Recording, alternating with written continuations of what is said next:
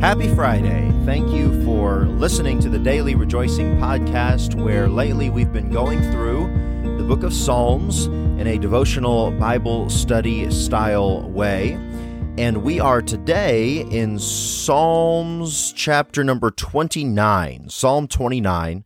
And it really is a unique, vivid, descriptive chapter. And we'll get into it today. I don't think we'll finish it all in one day so we can give it its due attention.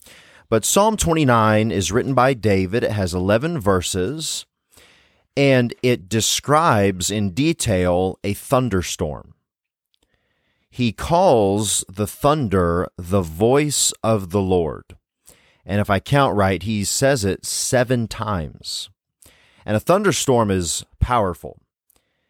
When you see a display of power, it makes you nervous or it can comfort you depending on who has that power, whether it's a nation or a particular person or something.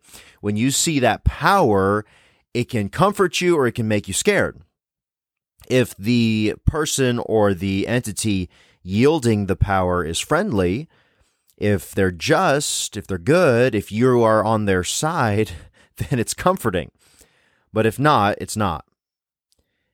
And Scripture says that God reveals himself in creation. I think it's in Romans 1:20. And we learn about God, certain attributes of God, by looking around and just opening our eyes. And one of the things that we see in creation about God is that he is powerful. And that's nowhere more perfectly described than in a thunderstorm. And by way of introduction, let me read to you Psalm 29. Listen to this. Give unto the Lord, O ye mighty. Give unto the Lord glory and strength. Give unto the Lord the glory due unto his name.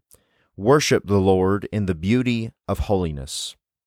The voice of the Lord is upon the waters. The God of glory thundereth. The Lord is upon many waters.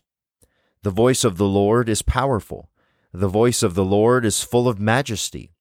The voice of the Lord breaketh the cedars, yea, the Lord breaketh the cedars of Lebanon. He maketh them also to skip like a calf, Lebanon and Syrian like a young unicorn. The voice of the Lord divideth the flames of fire. The voice of the Lord shaketh the wilderness. The Lord shaketh the wilderness of Kadesh. The voice of the Lord maketh the hinds to calve, and discovereth the forests. And in his temple doth every one speak of his glory. The Lord sitteth upon the flood. Yea, the Lord sitteth king forever. The Lord will give strength unto his people. The Lord will bless his people with peace. I see in this chapter 3 distinct divisions. Verses 1 through 2 are sort of an introduction. It's an invitation to praise the Lord and give him worship. Verse 1 says, Give unto the Lord, O ye mighty, give unto the Lord glory and strength. When he refers to the mighty, it's not totally clear to whom he's referring, or of whom he's referring. Mighty, oftentimes in the Bible, means angels. Other times, it can mean kings, princes of this earth, men who have power. Regardless, it does not affect the understanding of this chapter. It's that somebody or some created being, an angel, that does have power, that does have might, that does have honor, when they're before the Lord, they are not to be compared. They have honor, yet they give honor before the Lord. They have strength, yet they are to give their strength unto the Lord. When it says give there, it means to ascribe, would be a better way to say it. Ascribe, not to correct it, but that's what that means. Ascribe honor and strength. So render unto the Lord. Yes, I have glory, an angel could say, and I have honor, and yet I am giving to the Lord glory and honor.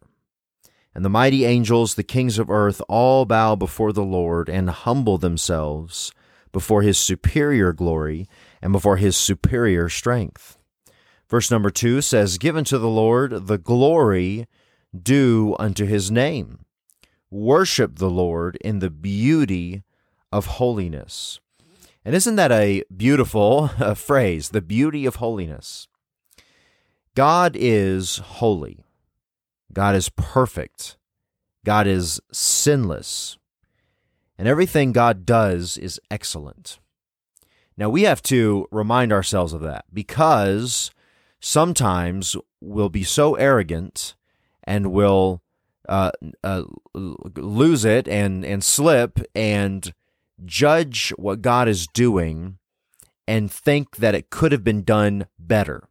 And you name the situation, anything that you believe God could have done better, God could have done differently, a prayer that you prayed that didn't turn out exactly like you asked, or a timeline or a situation, a big picture of your life, who you are, whatever. If we aren't careful, we'll forget that God is holy, and He is all that His holiness implies, which means He doesn't make a mistake. He is incapable of a mistake. He is incapable of improvement. He's not only good, and He is, but He is perfect. What He does is not only good, and it is good, but it is excellent. It cannot be better. And when we consider that the Lord is holy, we worship the Lord in the beauty of His holiness. So when we see God do anything, it's beautiful. And when we look at a thunderstorm, okay, so that's where he's getting to here. He's looking up, he is maybe in a cave listening to the rolling thunder, the driving rain, and it's far away. We'll see the progression here. I think we'll pick it up Monday. Verses 3 through 9 describe the thunderstorm. And when he hears it pick up over there on the Mediterranean and it moves inland and it sounds far away and the thunder is rolling, to when it gets closer and it's cracking right above his head and all around him and it's striking mighty trees and making them fall, and he sees the flames that might leap up as a result of the lightning. And he might think, well, this is devastation and this is not good. But everything that God does is good. It manifests who He is, and He is nothing less. The devastation, it manifests His holiness. The rolling thunder, it manifests His power. And it is beautiful. I hope you are looking forward to a great weekend in church. I hope you have a great Sunday and you're right there in your place and involved. And I will see you on Monday as we look at this thunderstorm. God bless you.